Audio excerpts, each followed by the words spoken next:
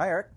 Hello there, Aaron. How many people do you think died during the entire witchcraft hysteria in like the 1600s? In Salem specifically? No.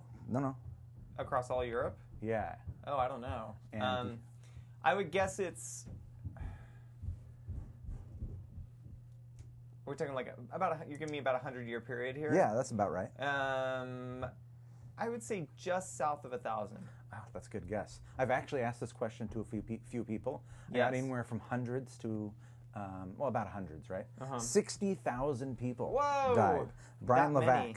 Levac, there's an estimate here on Wikipedia, under the title of the article named Satan. That's part of the Satan article? Yeah, it is. That's interesting. Yeah. So there was a. This is great.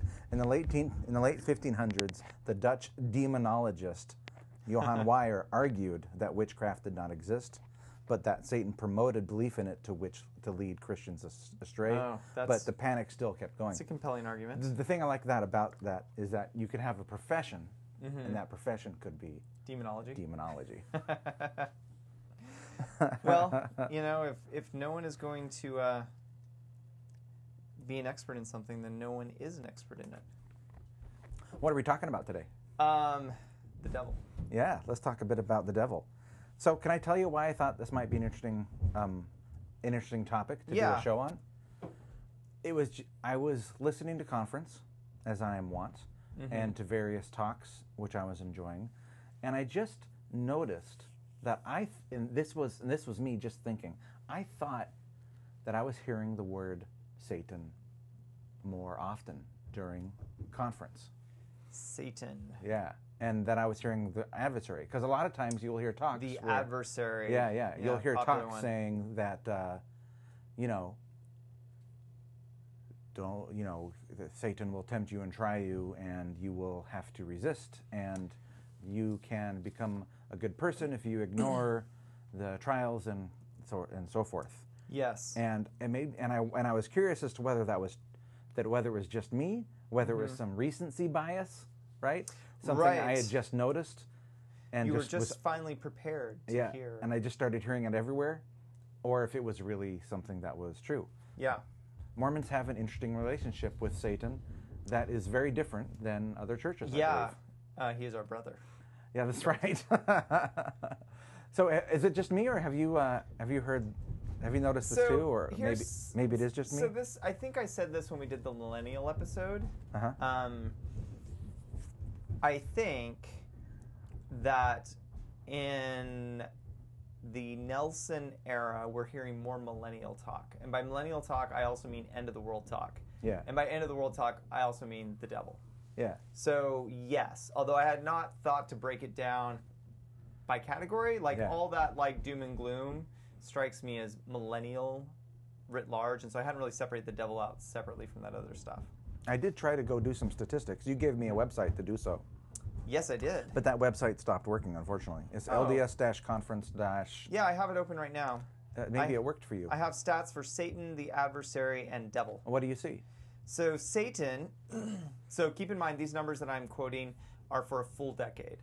So from the conference talk, April 1970, to the final conference talk of October 1979 is the 1970s. Yeah.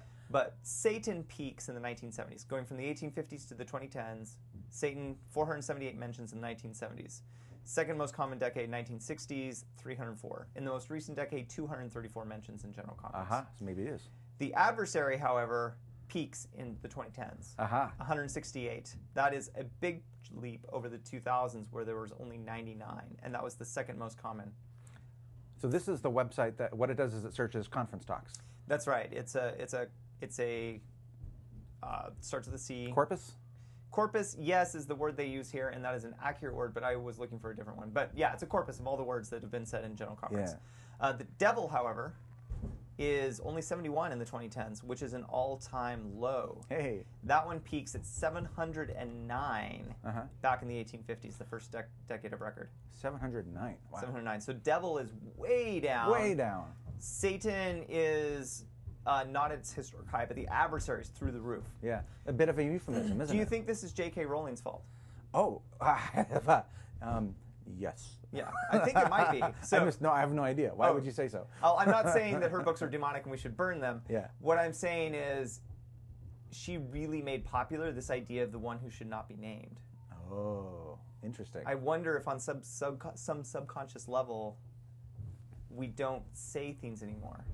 Well, it does make me uncomfortable. This whole topic makes me uncomfortable, and one of the reasons I wanted to go ahead and go through with it is because I don't know why. And I thought it may be worth working out why it's so uncomfortable to talk about El Diablo, like as a Mormon. Yeah. Because let's be clear, as members of the Church of Jesus Christ of Latter-day Saints, we believe in the adversary as well. Yeah, but we don't talk about him. We don't talk about him very much. Except that we do, based on this on conference talks. Yeah, he has a character in Scripture, but he's a complicated character. Like in Moses, he tells Moses to fall down, Son of Man, and worship me. Yeah. Which is fairly similar to the experience Jesus has with Satan in the New Testament. But it's very different from who Satan is, say, in Job, where he plays this more attorney-like role representing one side of the issue, which is my understanding of the word Satan in Hebrew, is that it has this sort of prosecutorial tinge to it. In seminary, we just started 2nd Nephi, and we were reading chapter 1, parts of it in class today. As you know, the Book of Mormon loves this little thing about, if you keep my commands, you shall prosper in the land. If you will not, you'll be cut off from my presence. This is Nephi's the first one, at least in our version of the Book of Mormon. Nephi's the first one to hear that, and it gets repeated ad infinitum. So in 2 Nephi chapter 1, verse 18, Lehi warns his children that a cursing will come upon you for the space of many generations, as you are led according to the will and captivity of the devil. I think the thing that makes it most clear that we absolutely believe in a Satan of some sort is the section of the Doctrine and Covenants that tells you how to identify a righteous or an unrighteous spirit. Yeah. This is also one of our fantastic, one of our interesting beliefs. Yeah. Yes, it is kind of a. So I'm holding in my hand, Aaron, a book by D. Michael Martindale titled Brother Brigham. This is a novel. It's a Mormon horror novel. Oh. It was about 20 years ago. It was something that was always being talked about in online Mormon lit circles as sort of the great unpublished Mormon novel and proof that there are really good Mormon writings out there that aren't getting published. And I think it's one of the main reasons that Zarahemla Books got started was so that this book that everyone seemed to agree was great could be published. I didn't like it that much. But I do think it's a very interesting idea. The idea is that this LDS fellow is visited by Brother Brigham as an angel. Okay.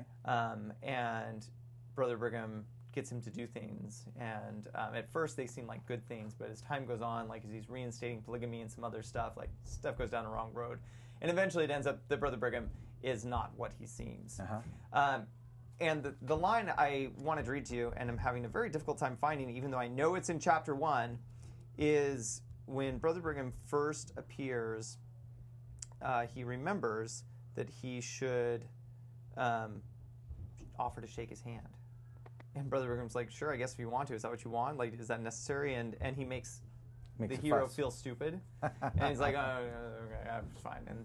And in the context, the way the dialogue works, it feels like, oh, well, that sounds like Brother Brigham.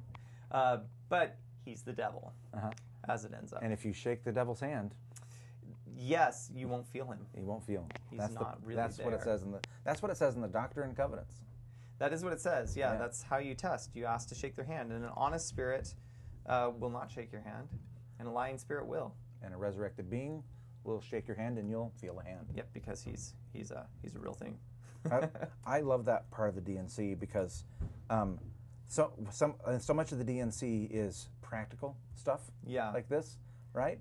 Just so you know, if you ever actually meet a devil, this is what you should do. This is what you should do. I think that's really great. Is it terribly likely? Maybe not. But we all know what to do.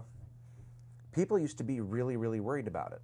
right? About meeting a devil. They were worried about possession. They were worried about, walking down the road. They were worried about getting into you and like making you do stuff. Yeah. And this is what was interesting to me is that Satan peaked in the 70s and not in the 80s. If it was going to peak in my lifetime, I would have guessed the 80s. When I was a kid, there was this book called Jay's Journal, which allegedly took place in Utah. It was an anonymously written book written by the same woman who wrote, is it Don't Tell Alice? Let me check my notes real quick, make sure. Do you know that? Have you heard of Don't Tell Alice? Mm-mm. Yeah, Go Ask Alice. Sorry, she's the same woman who wrote Go Ask Alice, which is a book about a troubled teen and getting into sex and drugs and so forth. She wrote a number of these anonymous books, allegedly based on real people. And Jay's Journal is about a Utah teenage boy who becomes a Satanist and all that implies.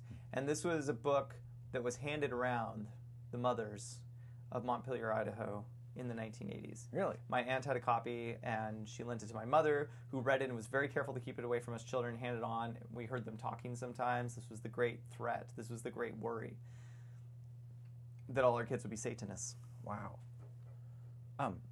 And I didn't know anybody who listened to I Slayer. was going to say, were they right? To the best of my knowledge, none of us became devil worshippers. Okay. To the best of my knowledge. It's so funny because I reacted to that with scorn, but I think that they were actually really worried about it. They were genuinely worried about it. Like, yes, I can't really think of anything else that worried my parents, or my mother specifically, quite so much as the Jay's Journal era of the 1980s, Idaho.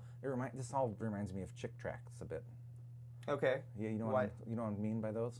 That word sounds really familiar. So they were short evangelical gospel tracts. Oh, yes. Absolutely. Jack There's some Chick. great ones with the devil. Yeah. Oh, my gosh. Yeah. I love those. There's some they're anti-Mormon so over the top. ones. Yeah. Right?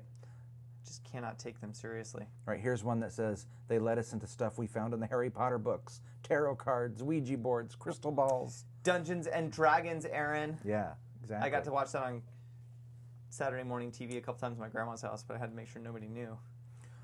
So, I think it's fair to say that the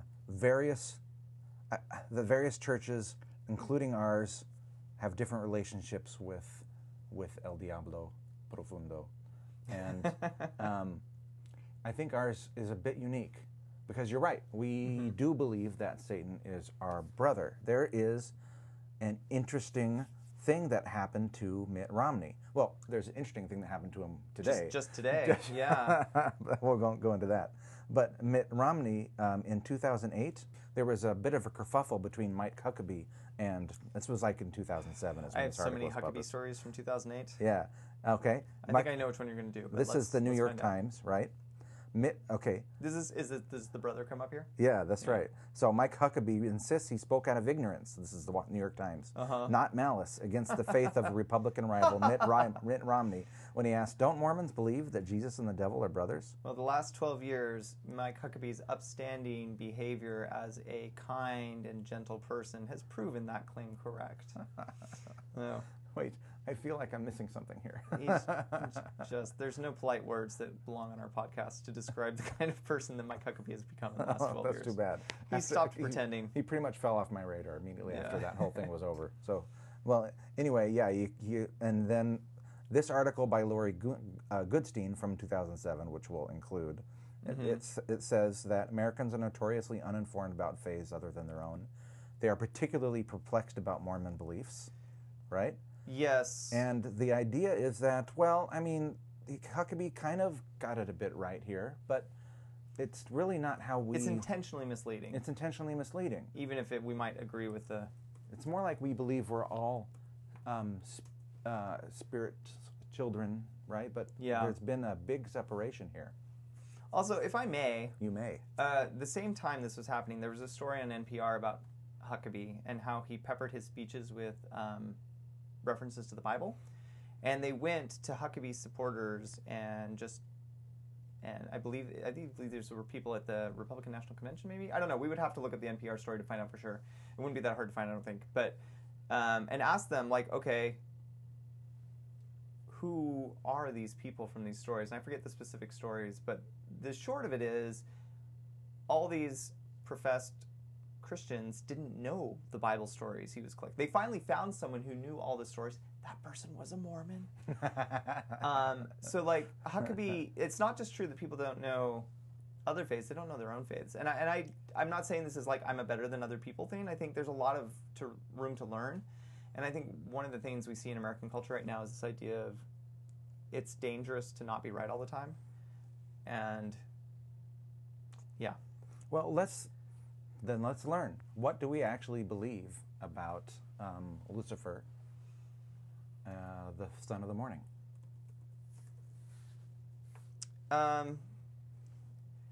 It's a good question. What do we believe? I honestly, like, as I started to drill down on this topic, I didn't know. I decided I didn't really know. Like, what do we believe about him? It's a good question. It is a good question. Because, and as part of that, I reached out on Twitter and asked people, what do you think about Satan? I'm just going to read the first tweet replies. Some of these turned into conversations. We'll share the tweet in our special features, but I'm just going to read the initial responses people gave. I don't love the Pitchfork Horns depiction of him, but to be honest, I'm not crazy about the suave, glamorous, smooth-talking depiction either. The guy who tells me when things are good, I don't need Jesus, and when things are bad, that Jesus won't take me. Better fix it on my own. I don't think we need Satan at all to explain human moral failings. The concept of Satan seems a bit of a cop-out to me, externalizing blame in a he-made-me-do-it sort of way. But it makes for a metaphor that is easy to teach those unacquainted with human psychology so useful. I think we blame a lot of our own faults on Satan. I also think we as a people invoke him more often and more truly than we do God sometimes. This one I want to drill down on. Okay. Should I keep going or should we pause? Keep going and we'll come back to that one. A real being. We don't need Satan to explain evil. A really effective metaphor for our baser instincts. I think he's good at his job, but we also make it really easy for him. He ain't heavy, but he's my brother, which is funny. A nice photograph of Michael Balaam. So, okay, that was my favorite tweet. Whoever did that one, props to you. Yeah. Michael, is it Balaam or Balaam? Willie DeFord. Oh, I actually don't know. Yeah.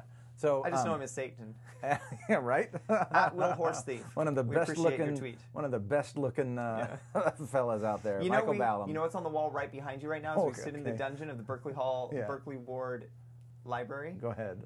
A special evening with Michael Balaam. Oh, okay, it's a tape? We could toss it in the VCR when this is over. Oh, that's great. He's a piece of my subconscious that the church taught me to think of as a monster, which ended up causing a lot of avoidable self-hatred that I'm now healing from with the help of therapy and healthy relationships. Mm-hmm. I think I dated him once. A nice quotation from Calvin Hobbes, which I'm not going to read, but you can because of copyright, I assume. And find, no, just because I don't think it's good to read comics out loud. Like, no, it doesn't work. They are a marriage of image and words. I just don't like. I won't do it for my kids either. Just read them yourself. And that's it. I think that's all of them without getting deeper. So the thing I wanted to drill in on was the one that it talked about. Like we blame our own faults on Satan. Yeah. And we invoke him more than we invoke God. Yeah.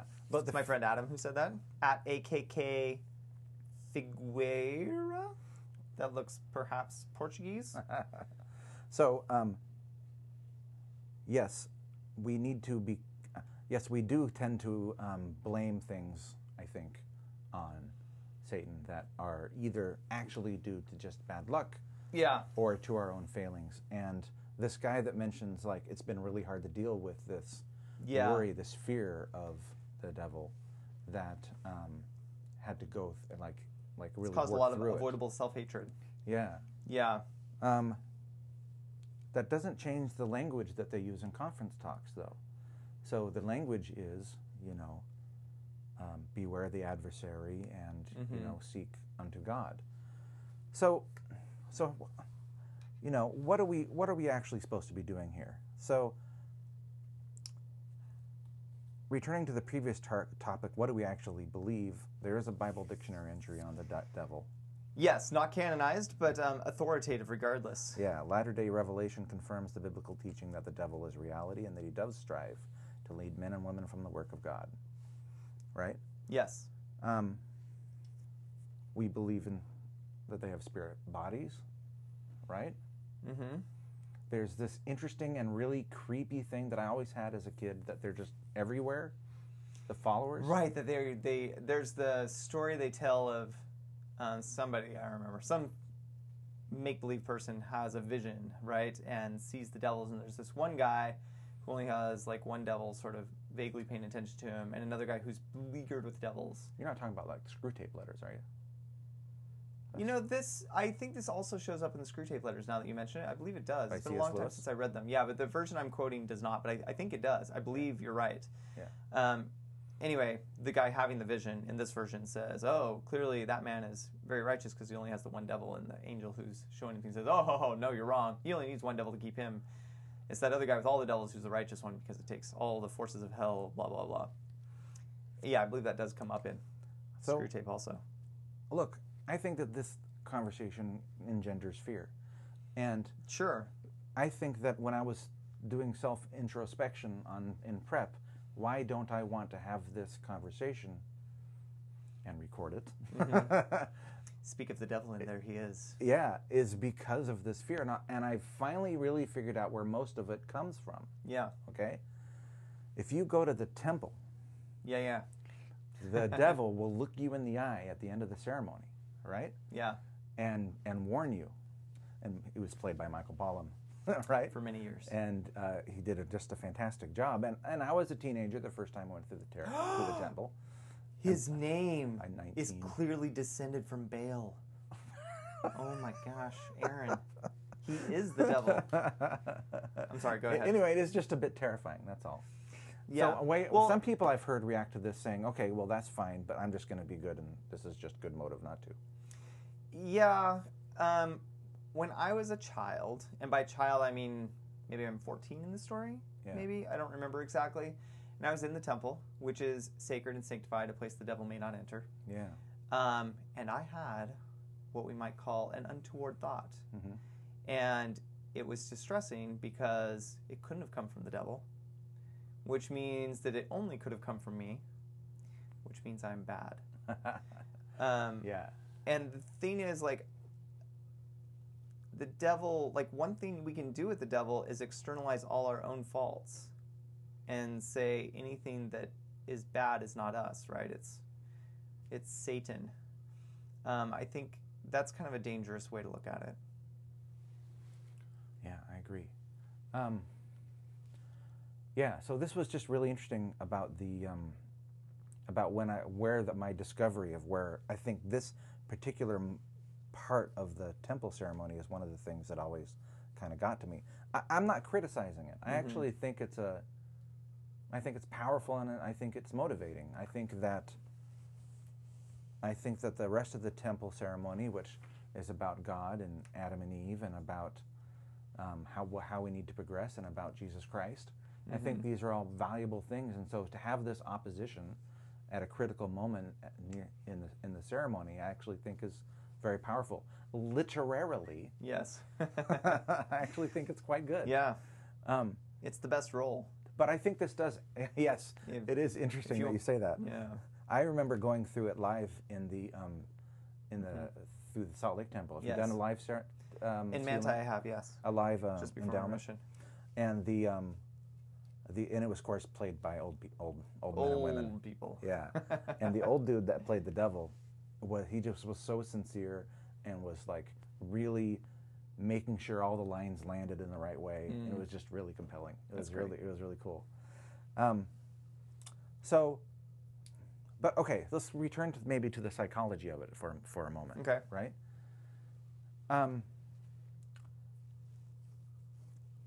First, just as a general statement, isn't this belief in the devil fascinating, right? Sure. Just as a scientist, just as a Is it any more fascinating than a belief in God or anything supernatural? I think so. Well, not more fascinating, but I think it's worthy of conversation on its own. Lots of people believe in God. Okay? Yeah. And even 500 years ago, people really didn't believe in the devil the same way that we do now. Right? To be fair, we believe in an apostasy, and things like that, where we didn't know as much as we know now. But back then, the devil was a trickster. Yeah. Right? A guy who would literally kind of fart around. You read the Wikipedia article on him, the early history of the devil. He was laughable. Yeah. There are a lot more jokes in the Old Testament. Maybe because humor doesn't survive the passage of time as well as... You think there's jokes in the Old Testament? Oh, yeah. I think Jonah's entirely a joke. Like, I think the whole thing is just a laugh. Yeah. Yeah, the Book of Jonah? Absolutely. Yeah, I completely do. And having read about it, I'm pretty convinced that historically that's what it is. It's a joke. And if you look at how Purim is celebrated today, like the bad guys in the Esther story are jokes too. They're so over the top. But one of the problems with the passage of time is humor does not age well. Speaking to someone who teaches Shakespeare every year, like humor does not age well. And so something that's a joke 3,000 years ago, we don't get the joke, and we can't tell the difference. So lots of other folks don't believe.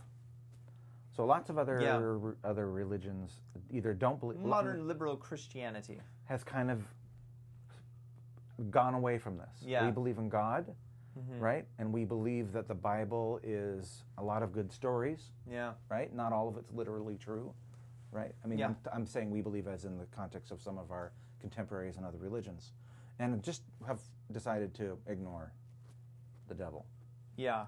And just not believe. I think that's interesting. And then you have us, which I think we have kind of a clinical understanding of it. Yeah, that's an interesting way to put it. Yeah. I think one of the reasons I'm having a hard time is because I don't think there's a consistent way we talk about it. There are people who are very concerned about the devil, and there are people who just dismiss the devil as powerless, and there are plenty of Mormons who I don't think believe in the devil. Look, I never was one of them, but I mentioned the story about the temple when I was a teenager, right? But over the last decade, I haven't hardly given it any thought at all. I only thought this might be fun to talk about when I just noticed this trend. In conference. Well, tell us your reaction to last Sunday. Last Sunday we had Word Conference. We did. Right? And we had some really good talks. We did. And during one of the leadership talks, we had quite a bit, not quite a bit, but in a couple Greater talks, than zero. Greater than zero mentions of the devil and the adversary. In the same kind of way that we hear in conference. In fact, these talks sounded a lot like conference talks. They were, in other words, they were very good. Yeah, they were polished. This kind of in passing, don't succumb, be aware, cleave unto God to avoid his temptations, that kind of thing. So my reaction was just a recency bias perhaps thing, where I just was reconfirmed that I think I'm hearing it more. Yeah, I think one thing about the devil, and this is something John Milton discovered when he wrote Paradise Lost. Weird poem, by the way. I saw a couple stanzas of it. My grandfather, who drove truck for a living, never went to college, loved Paradise Lost. Read it over and over and over again. Had dozens of copies, all of which were marked up. It rewards rereading. Like, it's intentionally dense. It's not a light read. It's not designed to be fun to read at all. But one thing that happened to Milton is he made this poem, and it's really just a setup for Paradise Regained about how great Jesus is. But in order to have a hero, you need a villain, and Satan takes Paradise Lost and runs with it. He is the best, most interesting, exciting, fascinating character, and everybody else is like Adam and Eve are kind of stupid, and God is kind of boring. The devil's where it's at.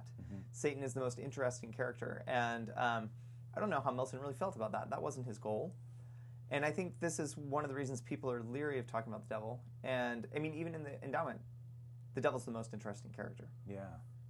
Well, I think that's not inaccurate. I mean, he's the only one with personality, it seems like. But, Eve has personality, and Adam have personality. They're developing personality. In every version, they get a bit more personality. Peter has a bit of personality if you look for it. Yeah. And yet, when he's dismissed, every time in the endowment, I'm just like, yes, got him. Yeah. But, this is also interesting, too, because we, uniquely among Christians, are enthusiastic about the fall. Yeah. We think it's great. We think it's good. Full disclosure, dear listener, Eric and I started this conversation on the devil without having any idea where we were going. Which you might be able to tell. As opposed to some episodes where we think we have a real thesis. Here, I was just mainly interested in talking about this trend I'd noticed and seeing if there was anything... Well, I think the devil is as interesting an idea to explore as any other, and this might be one of the situations, like when we talked about Heavenly Mother, where it's the job maybe not of the prophets to tell us what to think, but it's the job of the poets to provide us a way to think about it. That's interesting you should say that. Can I just say, I don't think there's any call to action in this episode. In previous episodes we've done, I think we've had clear call to action. We're not going to tell you to go out and learn more about the devil. I'm actually quite happy with the amount of teaching that I get at church, which is essentially zero. I'd much rather spend all of my time at church reading about Jesus Christ. Yeah. And about we are the prophets. A pro-Jesus podcast. Yeah. But, like others in the Dialogue podcast family. Which you should check Jesus over devil. Yeah, that is our philosophy. But here we have this opportunity to just talk about random stuff, so let's do it. So here's a poet for you. Okay. This is Noam Chomsky, who, not his real name, Mormon, younger than me, part of the Archive, which we mentioned in our last episode. He posted a short story on their website called The Vision. And it's about the first vision, but it ends with the beginning of the first vision. It's told in a Lovecraftian voice, and it's largely about Joseph walking into the grove and his encounter with Satan, of which the real Joseph wrote the least. And this is an intense experience, and it's a really good story. And I think what I like most about it is I feel like the devil tells the truth. Because I think this is the most interesting thing about the devil is when he is truthful to us. Well, he's notoriously not truthful. Yes, but he only gets away with it because he tells the truth so much. Like in this story, for instance, he tells Joseph Smith how much it's going to suck to be Joseph Smith. And how God calls his prophets and then they end up having miserable lives and horrible deaths. That's all true. That's a pretty fair assessment of what God allows to happen to his prophets. And of course, the devil's spin on it is not the spin you or I would bring to it. But as opposed to just a darkness and feeling like you're choking that Joseph Smith would reduce it to, this makes the devil into something kind of terrifying. And you realize, like, maybe he is a real threat. Lehi says that there must needs be opposition in all things, which implies that the opposites are maybe equal to each other. But that's a problem, because the devil doesn't have a body, and we say that's important. The devil doesn't have a counterpoint to God. His counterpoint is really Jesus, I would say. Yeah. So how much devil power will be are we going to give him? And so if there must needs to be opposition in all things, do we need that much opposition? Like, is it okay for the devil to just be a little pipsqueak that runs around and squeaks things at us? Or does he need to be a terrifying person, like in the Chomsky story? This is such a great question. I mean, you have to think long ball here, right? Okay. At some point, all the people who are going to go through this earth life are going to have gone through this earth life, right? Sure, that seems reasonable. Yeah. And barring certain caveats we discussed in an earlier episode. The timing of it is interesting. Yeah. So, but we the DNC clearly states that they'll just be shut out and kind of cast out, and their influence essentially will end. Yeah. Would you say that? Yes. So opposition in all things is maybe not a permanent state. It's but just not a permanent state, not of forever. Have you been watching The Good Place? Oh, holy smokes! I haven't seen the last episode, but yeah, The Good Place. It's dealing with this question. Yeah. Like, what is an eternity without opposition? Yeah. Or without growth? These are super Mormon questions. Yeah. So yes, I agree. So the opposition, there has to be opposition in all things. Which, by the way, is also, I think, in some ways, an LDS Christian point of view, right? We say that there must be opposition in all things. Where if you read, I'm gonna reference Paralandra again by C.S. Lewis, in which Venus is an unfallen planet, right? And the fact that the devil won on Earth is bad, but on Venus he doesn't win and is beaten. And that becomes a much better world because there is no opposition. This is why literature is so important. Like, right? it's the human laboratory. Yeah. You can't do it in real life. Yeah. And so we disagree with this assertion. We think that we say the fall is one of the pillars of salvation, meaning that it's critical. It's just as important as anything else. Yeah. Of course, you could maybe ask, was the devil needed for the fall? And that's an interesting question. I don't think we have an answer for that. Go ahead. Well, I mean, in popular culture, and a couple examples, like we could start anywhere, but like I'm going to mention a couple things. 1929, the Disney Silly Symphony Hell's Bells, which is great, frankly, super satanic. I really like it. But sticking with Disney, there's The Devil in Fantasia, which is great. Oh, that guy's scary. A TV show I really liked. I wouldn't say it's a great TV show. It's not like great TV, but I really liked it. Was about 10 years ago. Was Reaper? Did you ever see Reaper? Never saw Reaper. It's about the devil, and he has a kid with some mortal, right? And puts that kid in charge of capturing demons that have escaped hell, and it's a really fun show. Excellent. Good Omens has a demon, which is a very attractive character. I love Good Omens. Yes, the demons in Terry Pratchett's Eric are attractive. I mean, they're stupid and they're horrible and they're awful, but they're kind of hilarious and stupid and folly-filled. The devil in popular culture suggests that he does play some kind of foil, right? Like, if God is powerful and the devil's the opposite, then shouldn't the devil be a fool? Or if the devil is powerful and terrifying, and then we still need to, like, stuff where the devil is really truly terrifying and there's nothing attractive about him doesn't work. A, because it's not interesting to watch, but also I think because it's not truthful. If there's nothing attractive about Satan, there wouldn't be anything there. But the question is, how is he attractive? Well, I think that's one of the tricks, right? Yeah. Anthropomorphizing a bit. Yes. Something where we don't know anything about. I mean, the idea of tricks is kind of part of the arsenal, right? And it goes in many different directions. Yes, making the things more attractive, is is powerful. My kids are watching.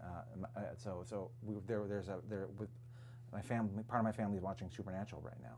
And one of the interesting things that it does is demonize angels and angellicize demons in some ways. So it brings them closer together. It humanizes them. Yeah. And that feels a bit like a trick. I mean, that isn't really something that is supported scripturally at all, right? Yeah. The scriptures describe a real us versus them situation. Which is hard to accept, right? Like, because on Earth, we don't see either or. Everybody is a shade of gray on Earth. There's no purely good people and purely bad people. And I think that's what makes this whole concept hard to understand.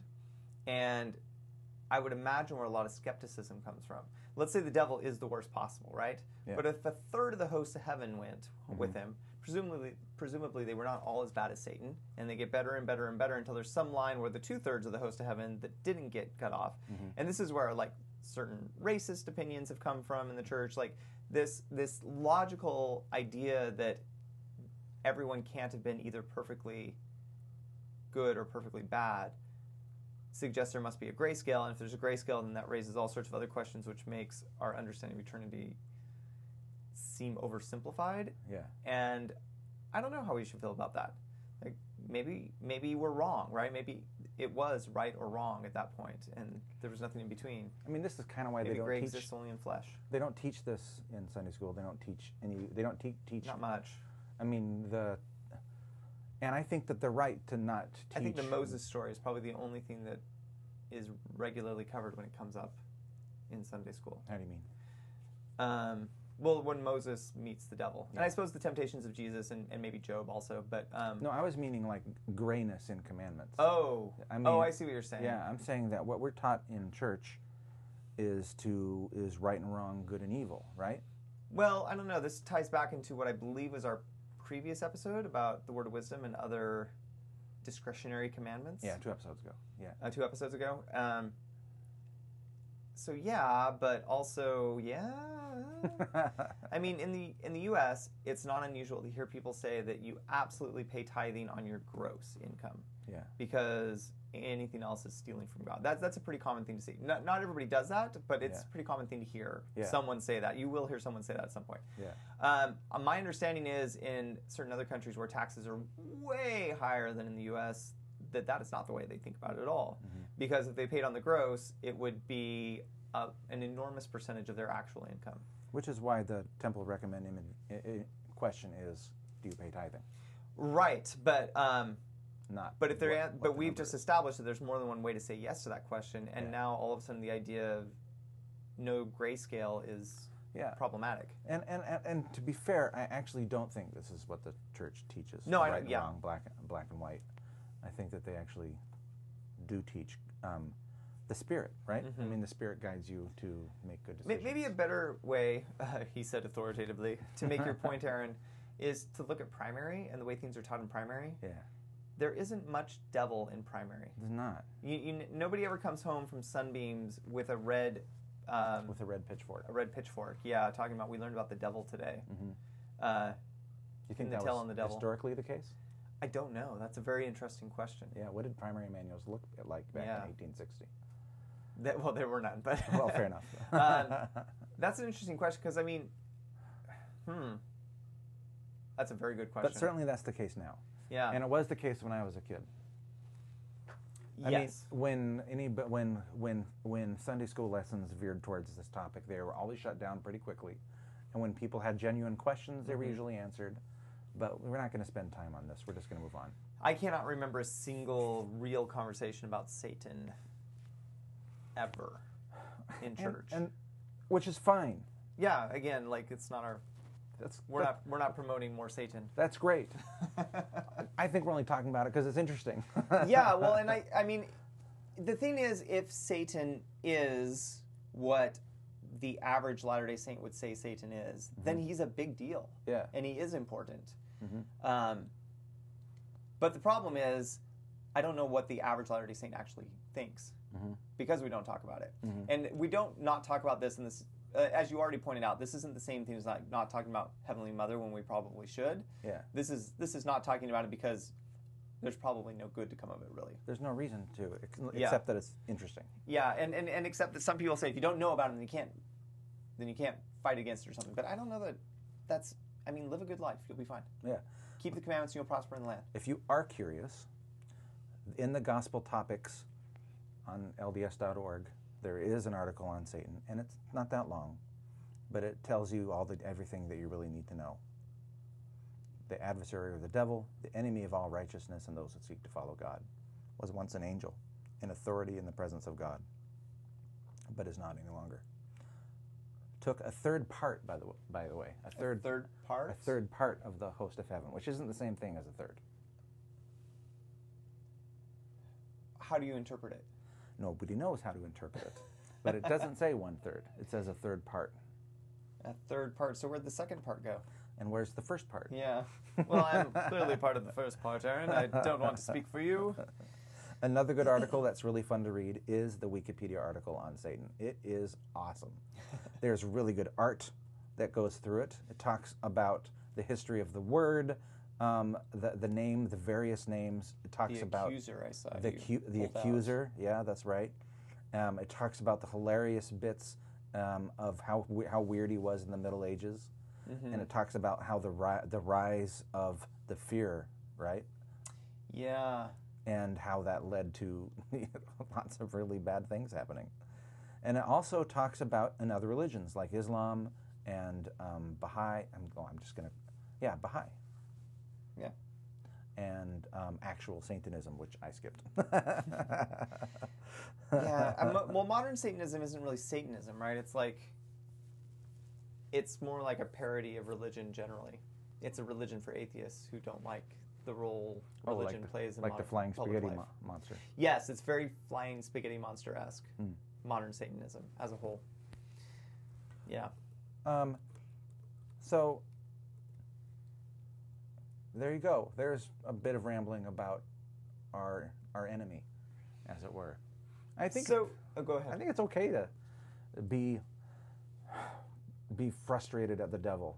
Yeah. I think that one of the things that I've always, when I've not been indifferent or vaguely terrified, I've been frustrated, because his plan, for lack of a better word, which is that, we didn't talk about this. One of the, like it says in the gospel topics, one of the central issues at stake is agency versus non-agency, right? Sure. The great plan was that we would have agency and we would get to choose, but Satan would take it away and make everybody follow him. I just remember being frustrated that, why would you rebel? I mean, this sounds fine. Let's do it this way. This is what God says. Do you really think that you're better? Well, history is written by the victor, Aaron. That's what they say Satan wanted. Well, this goes into the literature. Do you have any more fun stories that you want to bring up? There's a great new book out called King Lear, and there's more to the title. King Lear, Goatherd of the LaSalles, I believe. It's by Stephen Peck. He's a BYU professor. He's an evolutionary biologist. We've talked about him on the program before. His novel, King Lear, is great, and the narrator is a devil who is disenchanted with the whole heavenly battle and has decided to more or less pull himself out of this and is just an observer of humanity now. And he narrates the novel. And like any good demon, he says a lot of things that are very true. And like any good demon, you have to be skeptical of his motives. I think in terms of literature, this character of the devil is very useful, because sometimes people don't understand irony, right? You can tell a story and not mean a word of it, and some people will believe every word of it. But as soon as you have a devil in there, and the devil's giving the lines, people know to be suspicious, and they know to complicate the story. The Book of Job seems to have been written by more than one person. Like the story proper seems to have been one author, and then the book ends with the devil and God and all that chit-chat seems to be a different writer, and adding a moral at the end and a couple things. Because I think the devil is most useful to us not as an adversary, not as someone to be worried about, but as a storytelling device. Like, if the devil says it, do you still feel the same way about it? Like in the story I mentioned, The Vision, when the devil meets Joseph Smith, the devil says things that, phrased differently, you or I would completely agree with. But the way they're phrased, it makes them very, very ugly. And you have to ask yourself, well, do I still believe this thing now that the devil said it? Or do I just not believe the way the devil says it? I think the devil is super useful. But I also think he's potentially dangerous. And for reasons I can't really articulate. Yeah. Like, I'm not agree. really afraid of the devil. Yeah. But... Well, I'm not either. Yeah. But only because I've been given the shield of knowledge, like of understanding, right? I mean, there's we can't end a conversation about the devil without quoting 1 Corinthians 10:13, right? You know, there hath no temptation taken you except that such as common is man, and even so God is faithful and will with the temptation provide a way to escape, that you may be able to bear it. Right? Yeah. So he can't get you more than you can resist. That's the lesson I always got, and it always made me less worried. I found it very comforting. I don't think that we can just say that he's a storytelling device, which I don't think that's what you were saying. No, that's not what I'm saying. But I'm saying that that's how I think he's most useful. Yeah. And I don't think there's any reason to give him any more power than that. What about the? Let's just end talking a bit about the linguistic tool that our leaders use in conference. Are we happy? The adversary, you mean? Yeah. The just the references, to it, and saying. No, I'm not. For exactly the reasons I think you should say Voldemort. I think pussyfooting around these things gives them more power. Oh, that's not what I was referring to. Oh, that's not what you're referring to. I'm actually fine with the euphemism. Oh, okay. Like, I think saying the adversary as opposed to Satan is fine, because I actually don't mind having the blow softened a bit here. Yeah. But what about, I was referring to the general trend. What do you think about the linguistic tool of using the adversary in a general conference talk? So my personal opinion, and I want to be clear that this is my opinion, and that this is not a universal statement applicable to all talks, but in general, I feel like it's lazy. I feel like instead of making the fuller claim on my spiritual desire to be good, you're dropping a threat instead, which is a less lasting form of motivation. I think as a teenager, I did think about the devil a lot more than I do now, and I don't think it did me any good at all. And maybe there are people for whom fear is a good motivator, but that doesn't sound very New Testament-y to me. I'm not saying there's no place to talk about Satan or to bring him up, but as a general rule, as soon as someone brings up the adversary, I get a little suspicious of their talk, and sometimes it's hard to pull me back in. They lose me for a minute there. So you would recommend instead? I would recommend motivating me to be a good person because I want to be a good person. And again, I'm not saying there's no way to do this. There have been talks that have brought up the devil in ways that I found very ingenuous. It's just a lot of the times it feels like it's an easy line to throw in. It's not an important part of the talk. It's just like, here's half a sentence that brings the devil into it. And I don't find that sufficient. Did you mean the word ingenuous? I did mean ingenuous, yeah. As opposed to disingenuous. Ah. Yes. Like I think it's usually disingenuous. Yeah. That's good. That's good use of the fancy words. Yeah. I think I'm generally in agreement with you.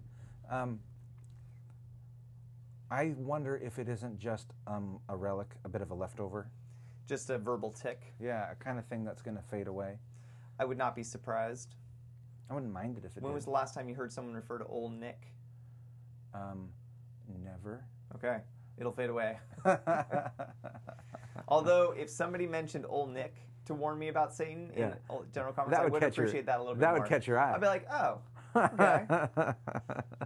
You're going to use that in your next talk, aren't you? I think most people would think I was talking about Santa Claus. Yeah, old Saint Nick. Yeah. One of the things we've mentioned on the show is that you can contact us, but we've never told you how.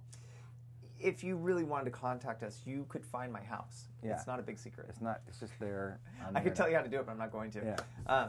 Yes, but the easiest and most immediate way to contact me is through Twitter. If you're on Twitter, I am at Thmazing, Thmazing. And I'm at Aaron Brewster.